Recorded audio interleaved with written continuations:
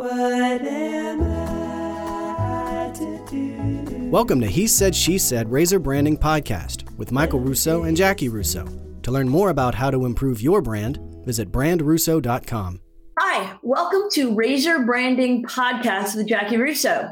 At least that's how we used to be known. But now we are He Said, She Said Razor Branding with Michael Russo and Jackie Russo. That's right. For the same low price of free, you now get not one, but two Russos at your beck and call. Michael, it's nice to have you out front as a co-host. I'm thrilled to be here, Jackie. As always, that was delivered with a level of enthusiasm that leaves some questions in my mind. I am enthusiastic, but like I said, we have challenges sometimes. We're a little different perspectives. I am the creative director, and you are the lead strategist, and sometimes we tend to rub, which I think is good because we end up coming up with really good work for our clients. But the process to get there isn't always lovely. Can I make an inappropriate comment? Because you just said we tend to rub, and I was going to talk about how that produced 4 kids, but no? No, Jackie. Okay. You'll be editing that later, I guess. This is why I don't do this, because you put me in uncomfortable situations. Michael, I think having you on the show it kind of follows that format that we talk about all the time, that when we were in college and working at restaurants, waiting tables, bartending, it feels like in some ways running this agency is very similar. And you as the chief creative officer is much like a head chef at a restaurant. You're in the back, you're doing all the work, the heavy lifting, everything rests on your shoulders. But it's nice to have you come out front and talk to the people. The people want to know who's making the food. And so I think it's nice to have you on the podcast kind of front and center because you bring a perspective that's different than mine. And I think it adds a lot of value. Yeah, and I think there's some truth to that. I like that you gave me full credit for everything that we do. And like today, we're talking about leveraging research for audiences, right? And, for us, it starts with that. We have a 4-part process. It's in our Razor branding. It's focus, promise, connection, harmony. Focus is the who. Promise is the why. Connection is the what. And harmony is the where, right? So we're going to start with focus today. And that's all about getting to know your audience. And how do you leverage research to figure that out? And it's not always looking at just, demographics, because sometimes you can pull up a chart with age and different things, but that doesn't tell the whole story, right? So we want psychographic. We want to dig a little deeper. We want to get to know people, what motivates them and things like that. And so that's where you and your team come in, providing that information and then giving us the opportunity to craft messaging that will actually inspire and motivate behavior, right? And so, with Jen and Quad ASF, we had a really great experience working with them, and we thought she would be great to talk about her experiences with research and data, which she loves, and how that incorporates into finding the right messaging to get them where they need to go. Absolutely. So now that you're here, and we both readily admitted that you do all the work, what is my purpose? I feel like I can just kick back, relax, and listen to you talk. Well, for the first time that we did this 5 minutes ago, when I didn't hit record, and now we're doing it the second time. So obviously, I wondered if you were going to admit to that, and I'm so proud of you. Yeah, we have some things to work out, but usually I'm driving from the back, so now I'm up in the front, so I have to think about a lot of pressure. It is a lot of pressure. It is. So all of that to say, we know you're going to love our next guest, Jen Swanson with Quad ASF. She's smart. She brings a lot of knowledge and wisdom. If you are in a not-for-profit organization with a board, if you are in a for-profit company and you've got target audiences and all of the above, I think you're going to find a takeaway that's really helpful. So without further ado, please stick around and listen to Jen Swanson, Quad ASF, and the He Said, She Said Razor Branding Podcast. And now joining us today, Jen Swanson with AAASF. Hey, Jen, how are you? Welcome to the podcast. Thanks so much. I'm so happy to be here. We're glad to have you. Now, for our regular listeners, we mentioned this in the intro, but I cannot emphasize enough for all of you how different our lives are now because we've changed up our whole format, right? So now Michael's joining us, which means he's going to have thoughts and opinions instead of just texting me privately on the side and telling me I'm not doing a good job. And we really, I think, are becoming more focused in our approach. And so, Jen, one of the things you and I were talking about via email yesterday and a little bit kind of off camera is how this is going to work in terms of us better educating and informing our audience. So I thought if you wouldn't mind, start with a little intro about yourself so they understand how super smart you are and why they should listen to all of your words of wisdom. Sure. So I've been in the medical association industry for 15 years, which I can't quite believe yet. And I've been in marketing for 8, and I'm the associate director of marketing at AASF, which we call Quad A, and we're going to call it Quad A so that we don't have to say all of those letters. And I have been with them for a little over 4.5 years. And they are a great organization that is all about patient safety. When you go to the doctor and they say, hey, you have to have surgery or you need to have a procedure done, how do you know that doctor's safe? Well, we go in and actually accredit facilities to make sure that they are the safest places that they can be for you, the patient. So my job is to help facilities, plastic surgeons, dermatologists, dentists, understand that they want to pay money for us to come in and help them fix the things that are wrong. So making accreditation sexy is kind of hard, but that's my job. So, as you talk about that, one of the things that comes to my mind is, doesn't the government do that already? Like, isn't that already required? Don't they already have to go through all these hoops to make sure that they're clean and they're sanitary and they're board certified and they're following all these things? That would seem to me like what our government is here to protect us from, right? You would think, but I don't know if you watch the news or hear any of the ridiculous things going on. Our government is kind of busy and overwhelmed, I think. So we really need third parties, and there's other organizations out there similar to us. We need these third parties that are not biased, that don't have skin in the game, to come in and really help you identify areas of improvement, help you understand the importance of sterilization, especially in a post-COVID world now.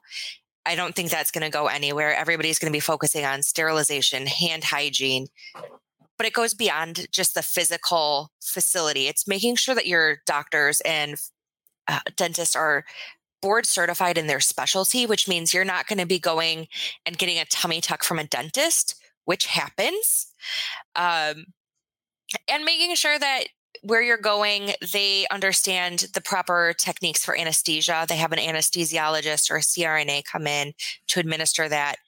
But then it's also emergency planning, making sure they're ready for if a tornado hits or there's an active shooter drill. And I don't know if you guys know this, but dentists are overseen by the Department of Education and not by by the medical boards. Dentists run kind of on their own. So it's part of why we've gone into dental accreditation as well, is because that's really, really under scrutinized. And when you see small children dying at a pediatric dental office, it's a very easy to see how things can go badly quick. I mean, I get the whole, dentist joke and nobody wants to go to the dentist, et cetera. So we thought it was a good idea to put the Department of Education in charge of them. Apparently, somebody thought that was a really great idea, and it hasn't changed. Wow. That ranks right up there with the article I read about a local veterinarian who was giving Botox injections at parties. And I thought, if I was going to get Botox, I'm not sure that I would have a vet do it.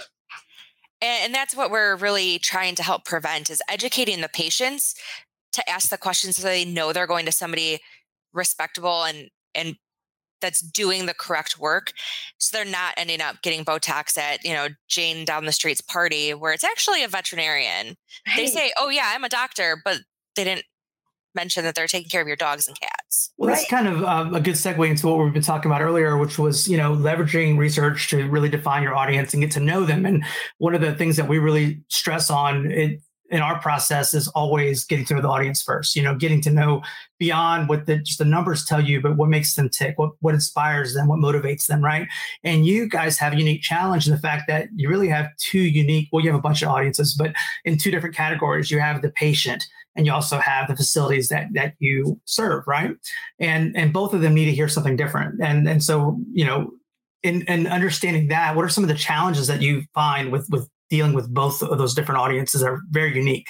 So our CEO likes to say that our patients are our customers. They're not paying the bills, but they're the ones that we are serving. They are the reason we exist. and they don't know about accreditation. Because like most people, you assume if you're going to a doctor, they're safe. They know what they need to do. They've got all the proper everything. I go into an office, I just assume everything's fine. It wasn't until I started working in medical associations, I realized there are C students graduating from medical school that are doctors. I do love to say even C's get degrees, but not with somebody who's got a scalpel in their hand. I feel a little differently about that. Right. And so our job and what we're trying to really do is educate the general public about accreditation, that it exists, how to find an accredited physician or dentist or rural healthcare provider or physical therapy provider, how to find them, how to vet them, and whether they're accredited by us or not. We just want them to know they exist and where to go for the safest care. Unfortunately, our patient population is everyone from a young woman wanting to get a breast augmentation to a gentleman going in for his, first colonoscopy, to somebody's mother needing to get knee surgery.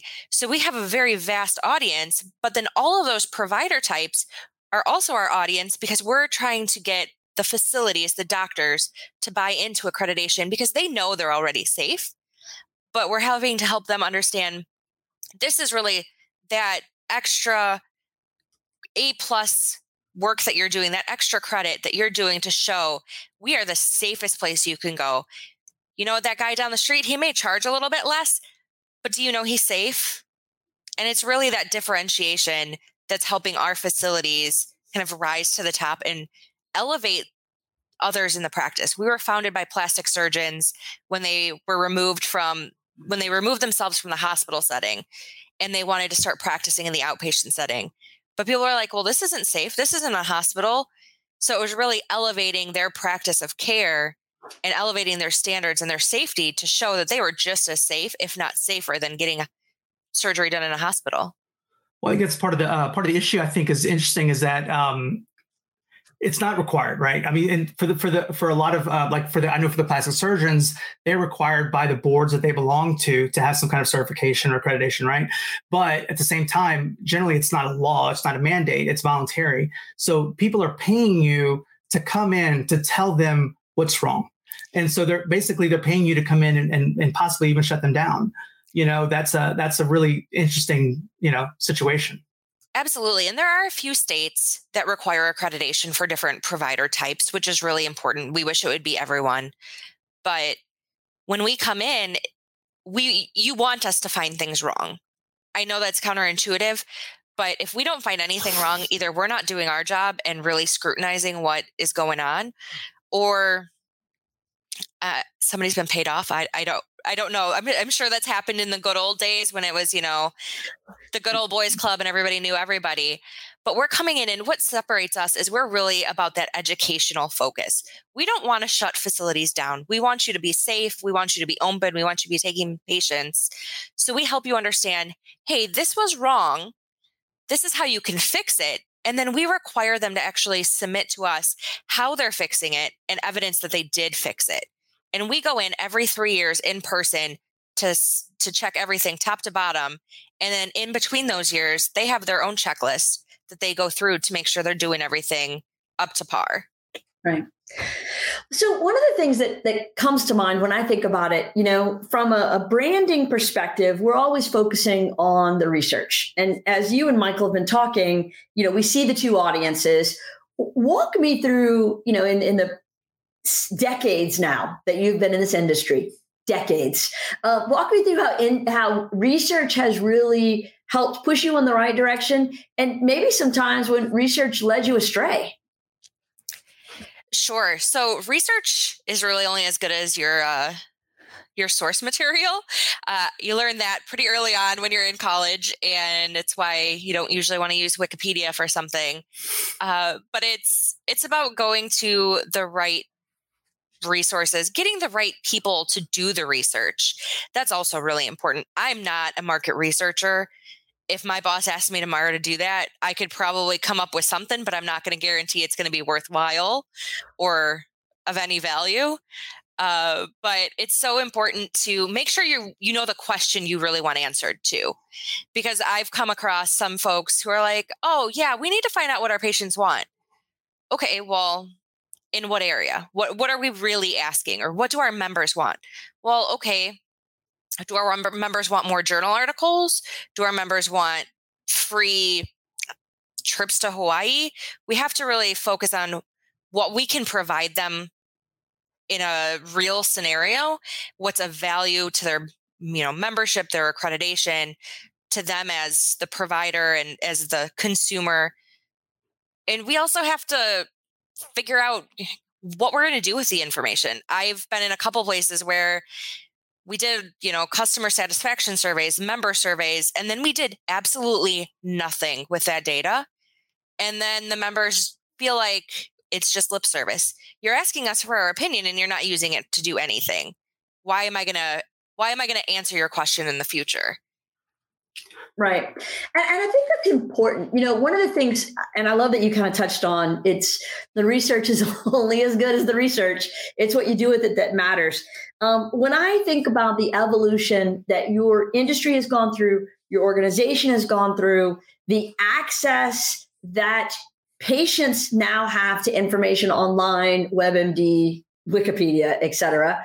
I think it's almost harder now to find the right research because there's so much out there. Absolutely. And when it comes to our accreditation, people don't even know what they don't know to ask about. So they're searching doctor near me, plastic surgeon near me, not accredited plastic surgeon in, Palo Alto. Right. They're searching doctor near me. Right. And there are some websites that you can pay to be on and they list you as a highlighted provider. And that's fine and dandy as a marketing tool. But I, as a consumer, would assume that means they're safe. And we have to help our patients find us and our accredited facilities and find us without knowing they're looking for us through the use of what I consider magic. But, ads and our website and SEO and things like that to help them find us without them realizing they were looking for us in that way.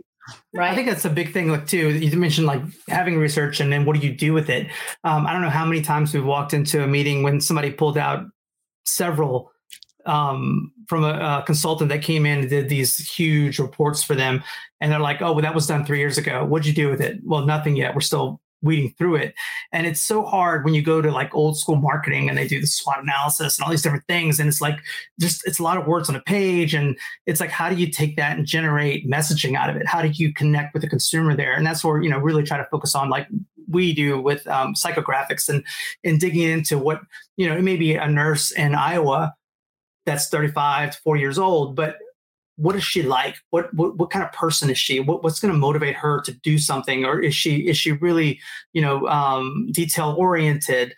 What is her, is she overworked? Does she need somebody to just help her? I mean, we need to find those things out. And when you do, you can easily connect with them on an emotional level beyond just what the numbers say. Absolutely. And I think that's really important, especially for us, because we've got so many different types of accredited facilities. We've got plastic surgeons in New York and California, and we've got head nurses in rural Arkansas. And we don't want to speak to them the same way because they're two very different people and their values and their needs are very different. We can service both of them and make them both as safe as possible, but it's going to take a little different approach to get to both of them. For sure. Which makes it full circle all the way back to sometimes you need the research to really know them, know their pain points, know the challenges they face, and you can't just spend all your time talking about you. Absolutely. And it's even as funny as, going to a conference for rural healthcare professionals and they're wearing, Walmart khakis and a blouse. So I'm not wearing a polished 3-piece suit to that conference, talking fancy. I'm speaking like myself, dressing like I would for the office. But when you're going to the plastic surgery convention and everybody's wearing those red-heeled shoes, I feel a little out of place. Those shoes are probably more than my mortgage. So I don't have any of those, but I try to look as fashion forward and presentable as possible. Right. Absolutely. Yeah. I don't have any of the red heeled shoes in my closet either. Well, and they had you talked earlier about accreditation not being very sexy, and I'll be honest, we did some work with you guys, and we started learning about you, and that was my first instinct too. It was like, oh, this should be fun. But the more we got into it, though, just like with any project, you get to the heart of the matter. You get really start digging deep, and the emotional side of it was there. We just had to find it. And after talking to your board and your team, and we started realizing there were some really smart people over there, and this was run by we met. Dr. Fouad, I believe. Is that right?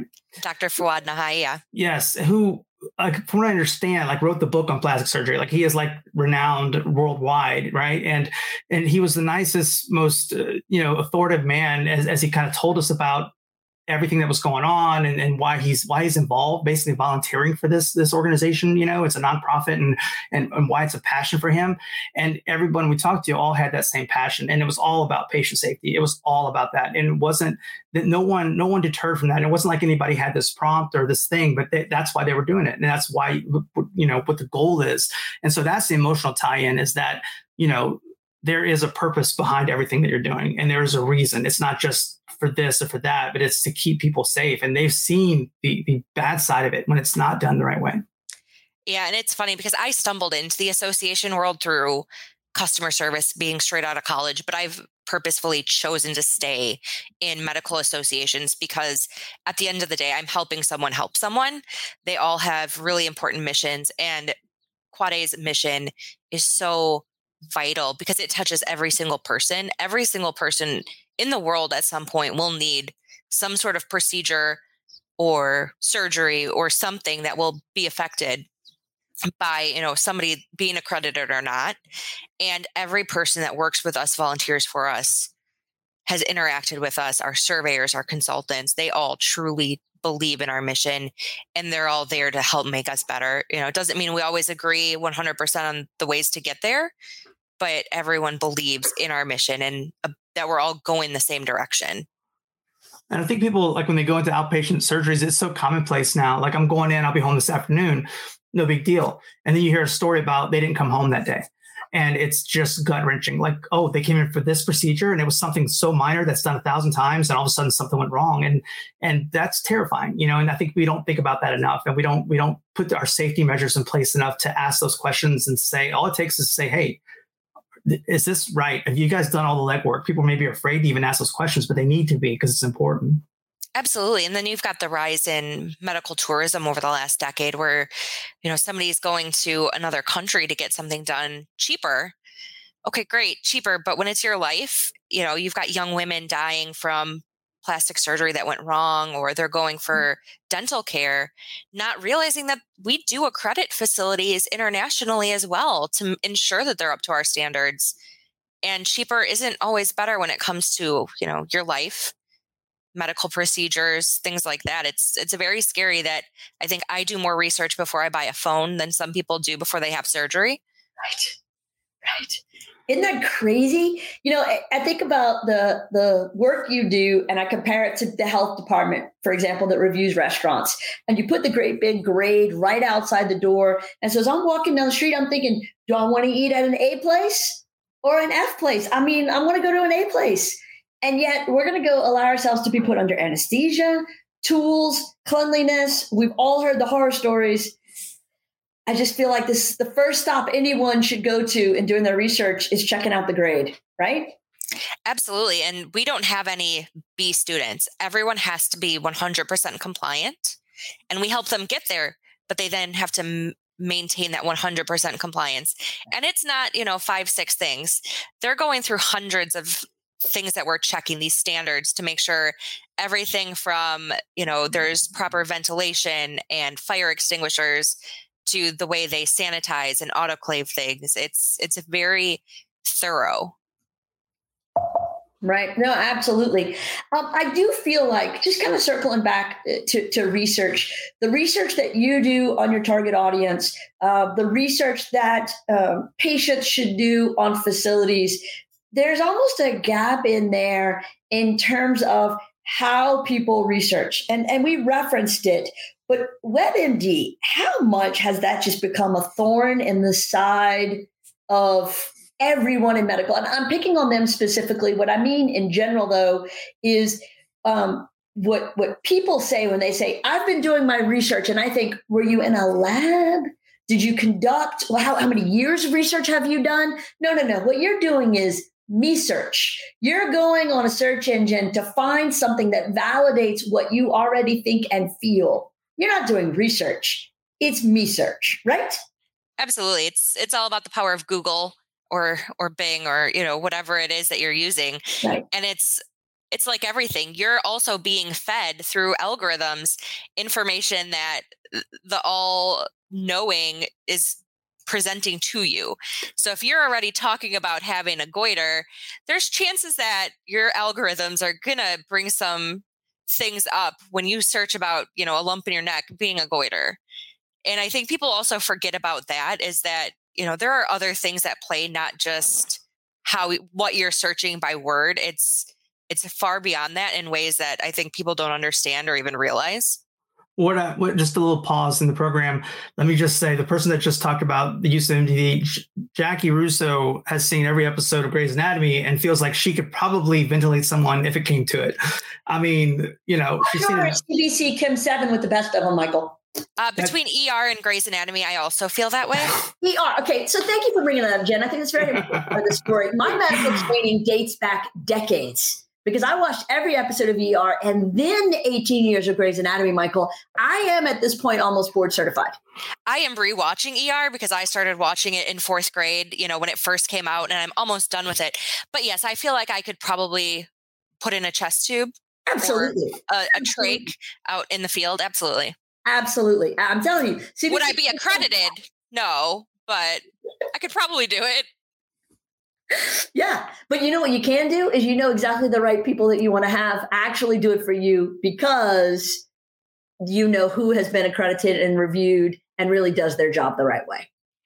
Absolutely. And even when I'm at, my primary care doctor's office, and they ask what I did when I started going there, and they're like, oh, and the shift in the way they talked to me and the questions they asked was very different, knowing that I'm medical adjacent.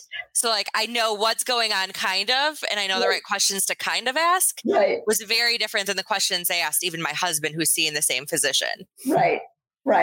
No, absolutely. So let's talk about, because you did kind of, and I don't want to spend a lot of time talking about the other organizations that provide similar services, or at least similar in the minds of outsiders. Obviously, how much better your process is than theirs. But how challenging is that? Because it's almost, you've got this two-step, right? First, you've got to educate people on the fact that they need to go to a place that has been reviewed, accredited, and maintained their certifications. Then you also have to deal with the level of, there are other organizations that do a light version of what you do. How do you weigh those equal challenges? Well, and I think the even bigger challenge is that everyone that's graduated from medical school knows of one of our other competitors because they've had to deal with them personally at some point. So it's helping them understand that it's not one size fits all. We're the only one that really requires that 100% compliance. We make sure they're providing evidence of that compliance. And we're the only ones that require that board specialty and certification in the area that they're practicing. So we're not accrediting a facility where a dermatologist is doing tummy tucks. It is a board certified plastic surgeon doing plastic surgery procedures. Word to the wise, if you see somebody saying they're a cosmetic surgeon, they are not a plastic surgeon. Ask to see their board specialty certificate. They are not a plastic surgeon if they are saying they're a cosmetic surgeon. Right. One of the things that I've noticed, and this goes back to the trickiness of certifications and research, the vet that I spoke of earlier that was doing fillers and injections also apparently started doing some liposuction. I am not a patient of his, let's just be clear, nor are any of our pets, for the record. He's in a town adjacent to ours. And one of the things that someone said in reading the article is like, I don't understand, he's board certified. I'm like, he's board certified in something. In this case, he's board certified in veterinary medicine. Yes. So it's like people they apparently don't watch enough Grey's Anatomy and ER episodes to realize you're board certified in thoracic surgery or in a specialty. And so it seems like there's a ... that gets left off sometimes. Do you think that's just from the proliferation of medical research, WebMD, TV shows, Grey's Anatomy? And so we've stopped asking enough questions. And because I feel like the consumer 30 years ago came in with a list of questions and needed to make sure that they had their facts straight. And now the consumer's like, yeah, I looked you up on Google, I'm fine. I think it's that false sense of security. Back when my mom was first going to, an OBGYN, she had two options. She couldn't look it up on the internet, so she assumed her doctor was telling her the right one to go to. So she brought her own questions to kind of figure out which one would be better for her. But now everyone has this whole wide world of information at their fingertips. But do health grades tell you what's really going on with that doctor? Because that doctor can edit that page.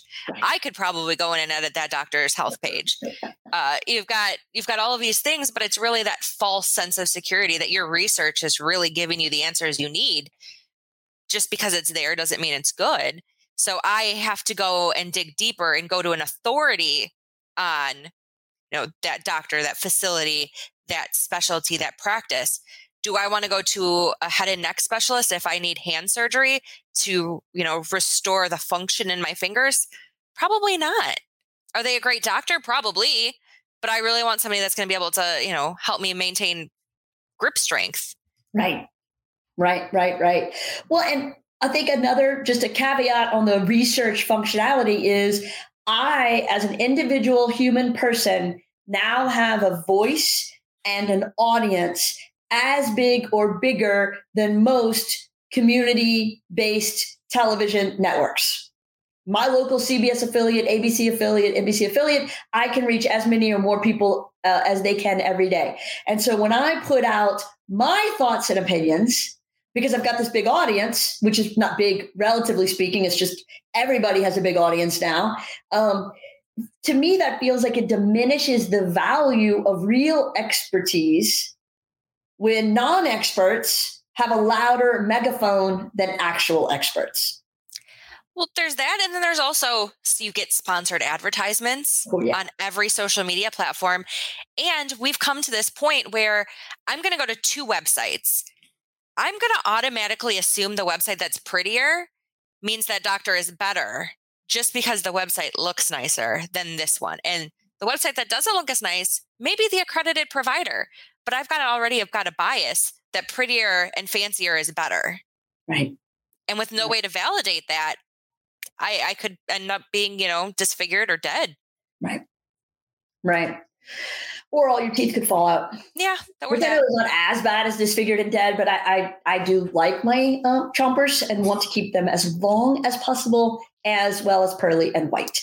And I did a lot of research on my dentist, by the way, because I know no one really likes going, but there is some concern and some anxiety there. And so I wanted somebody who was particularly good about that. And so asked other people's opinions, looked around, and felt really good about it. Well, that was fine until I realized it's not actually the dentist, right, that you see. It's the hygienist, and those rotate out on a regular basis. So even when you do research, it's only valid for this one moment in time, which is why an organization to me like Quad ASF becomes so important, because it's an ongoing review, not a slice of the timeline. Absolutely. I mean, we are there in person every 3 years, and we differentiate ourselves in another way. Well, the other accreditation organizations, anytime there's a death, it has to be reported to your accreditation organization, whether the person got hit by a car leaving the facility and it had nothing to do with the surgery, or if something happened while they were there. They have to report it. They have to go into all of the specifics for the case and what happened and the outcomes. That way we can review if it was something that they did, or if it was, unfortunately, sometimes things happen.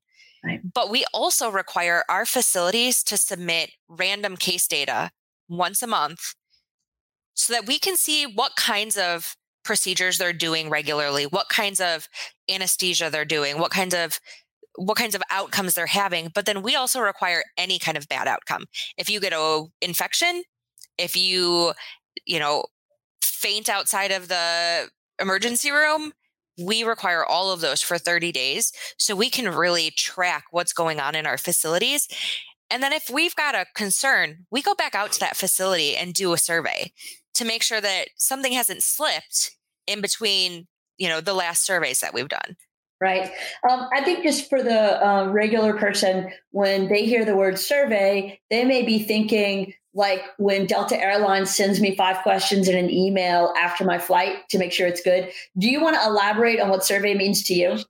Yeah. So we actually send out a person that we have hired as a contractor, a surveyor, and they are a medical professional in a like field. So we send a plastic surgeon to a plastic surgery office, and they come with a 300-point inspection, kind of like the mechanic does when they do like the 8-point inspection, but it's hundreds of pages that they go through and they check off each item. They check your medication to make sure nothing's expired. They check everything, and they can't leave the facility until they have checked off every box, whether it was appropriately done and compliant or if there was an issue that they have to fix. Yeah. See, I think for most mechanics, it's like a 8 or 16-point inspection. 300 points for the people who are not great at math is a lot more than 8. A lot. If there's an exponential factor. They're there at the very least 4 hours at every facility inspecting it. How is, hey, Jen, a little turn on that. Earlier you mentioned about the fact that you guys are international in your accreditations. What is that like as far as the audiences and having to shift your messaging when you start to leave, when you go to South America, when you go to Middle East or Europe, or even into the Far East or Asia? What is that like, having to change do you have to change things depending on who you're talking to? Absolutely. It's like any other messaging group. The Dubai Healthcare Authority in like the UAE mandated accreditation in 2019. And we were one of 4 that were approved. So in like 3 months, we had to create messaging, send our CEO over there, and start getting accredited facilities in very, very little time. We all wanted to pull our hair out, but we made it happen. So they have one very specific set of messaging because they're required to do it. They're a very different type of interactions with each other, very professional. In South America, it may be different messaging. And we have one of our board members that's in Costa Rica who's very familiar with Latin America and South America's kind of niche and their trends and what they need and what's going to really work for messaging there, because it may be more about the community and less about safety. So we have to help them understand that safety is first, but how they communicate it to their folks is a little bit different.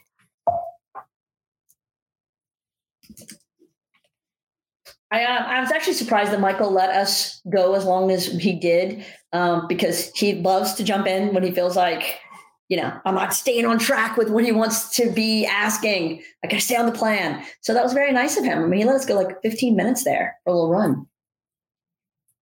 Yes. Oh, it's killing him. It's killing him. Okay, so let's talk just real quick. I want to kind of touch on organizations that are governed by a board, and you've alluded to a number of the board members. And I know you have an unbelievably highly respected group of board members. And so whether an organization is governed by a C-suite or a group of board members, at the end of the day, there's this collective committee. How do you handle, what are your recommendations, best practices for nurturing that relationship, keeping them informed, making sure they're happy, and yet still achieving all of the things you've got on your list you got to do? I will start with every board is different.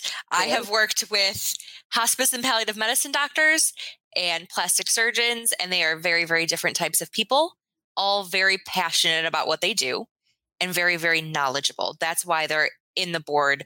That's why they're, those C-level folks, because they know their stuff. I am a data person. I like to bring data when I go and suggest trying something new. I'm also kind of risk adverse. So I like to see things that have happened that have had good results, high reward, low risk, say, here's what I'm thinking. This is where it's been done. This is where I think it would work. This is how it would work. And then as a marketer, I have to not be afraid to try something. At the end of the day, if an email goes out and something's wrong, nobody's dead. I try to remind myself of that when, inevitably something happens. But it's about maintaining your truthfulness with your board. If you mess up on something, I sent an email, it had the wrong date. I sent out another one, rectifying the situation. It's about being respectful, being truthful, helping them understand that you're going to fix your mistakes if there are some. And at the end of the day, they want everyone to succeed and do well. They want the organization to be the best it can be. So they're going to understand, hey, I was, a medical student at one point. I was, a young professional at one point. Everybody has those kinds of things happen. And good leaders help everyone grow, and they understand that we're all as good as the group. It's not, me. So I'm trying to elevate and educate, people that work under me, people that work laterally from me, and help them understand marketing best practices, why we're doing things. I'm not just saying, no, we're not sending out an email with a 72 character URL in it. I'm saying this is why. And I think the board members have been a little bit more hesitant because they don't know. They are wonderful plastic surgeons, anesthesiologists, whatever they are, but they don't know why we don't send an email with a URL in it. They're like, well, I can't find the email link. And I'm like, well, it's in blue and it's underlined. They're like, but it's so much easier if you just have the link. And I'm like, well, we can't do that anymore. And this is why. And then they understand. Right. Well, and I think you make the valid point. It is, every board is going to be different, but there are some best practices. And I think when people can follow those best practices, whether they're dealing with internal communications, board communications, external stakeholder communications, at the end of the day, being proactive, being honest, making sure you're providing the right information at the right time, you're kind of doing what you're supposed to do. That's what people need. And I think that's what becomes so important to the success of the relationship. I'm just going to get off track just for a second, but you're smart. And so I feel like you're going to have a good answer for this. Crisis communications. How much thought and time and consideration do you put in to planning ahead for the crises that might occur, especially with the challenging nature of the work that you do? So I think everybody remembers when Joan Rivers died.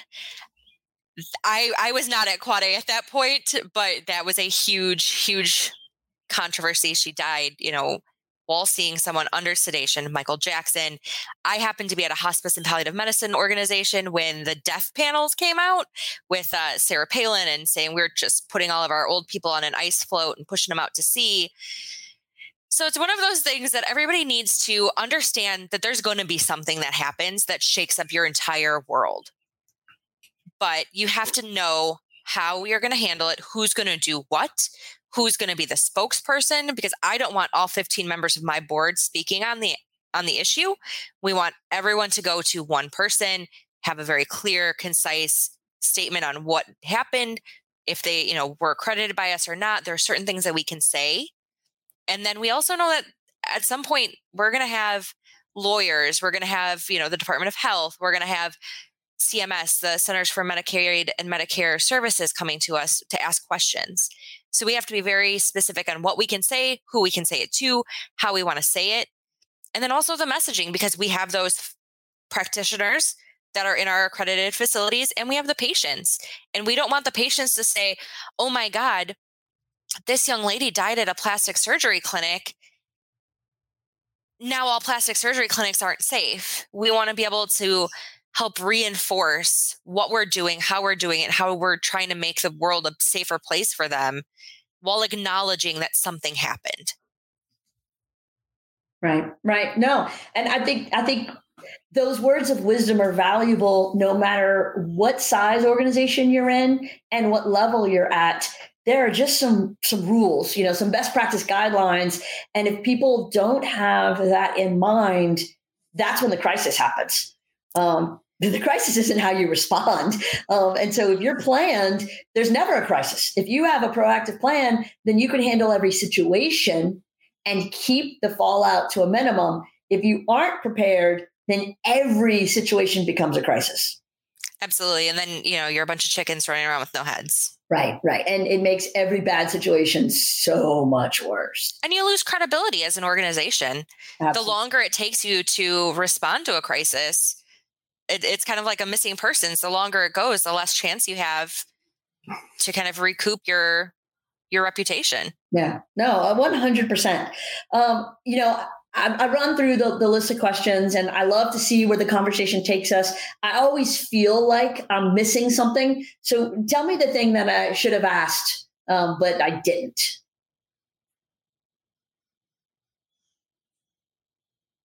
Oh, there's no way we were that thorough. There's got to be something you're like, oh, I wanted to talk about this, but nobody asked me. Is it perhaps about your career as a karaoke singer? Is it your side hustle as a boxer trainer? So in my personal life, my husband and I have a nonprofit about education and conservation regarding animals and wildlife, especially when it comes to zoos. And most people don't know this, but zoos actually have an accreditation organization that governs what happens at zoos, much like we do for medical facilities. So when you see those roadside zoos, probably not following best practices, probably not accredited. But zoos that are accredited, which is most major zoos in the big cities, they have a very specific set of guidelines related to the size of enclosures, enrichment, nutrition, all kinds of things. So if you're at a zoo that had elephants and their elephant died and now they don't have elephants, it's probably because they don't have room to have elephants right now. Wow. So I did not know that about you or your nonprofit work, but I love it. And so we have so many more things to talk about that later in our off-camera life. But I am curious to know if you are familiar with the Tiger truck stop here in Louisiana that cannot be referred to as a zoo, but roadside attraction would be the correct terminology. And then they had to give up their tiger. And then they got a camel. And then the lady from Florida who was passing through stopped to get gas and dropped something in the cage. And Stop. I'm stopping you right now. Just don't finish. But I have to finish. She climbed in the cage to get the thing out, and the camel sat on her. And she couldn't get out from underneath the camel. So she bit it so it would move. I'm not familiar with that. I'm going to have to look it up. I'm going to send you some articles. I'm going to send you some articles on the lady who bit the camel in the balls. I'm going to send you some articles. Please do. They don't have their camel anymore either. I think they finally have been shut down. I'm pretty sure they're not accredited. I would just roadside attractions like that are not accredited. No, Michael, they're definitely not accredited. I don't even think they're legal to have a pet, much less a camel or a tiger. I mean, so some states in like Ohio, when they had the zoo that all the stuff, it wasn't even a zoo, when the guy's like whole menagerie got out when he shot himself, some states you can have whatever wild animals you want, exotic or not. Yeah, because there's a guy in Texas who had a tiger living in his backyard. Yep. I was just right around the Tiger King thing, and I thought, well, that's not a good idea. Yep. Hey, Carol, sorry, Michael. Her husband. Michael's like, this is it. This is the one and only time we're going to do this together. We're done. Yeah, I could talk about this even longer than I talk about what I currently do. Right. Tell them to fast forward to the end. And that's why I asked, because I want to give people the chance. Like, I love that, and I did not know that. And so now we have a whole other thing to talk about. So that's awesome. Jen Swanson, thank you for your time and your knowledge and your expertise and suffering the first of the two of us doing this together. You have been a gem as always. Thank you guys all so much. I'm so happy we found you. So are we. Michael, did you want to touch on that at all? Are you good?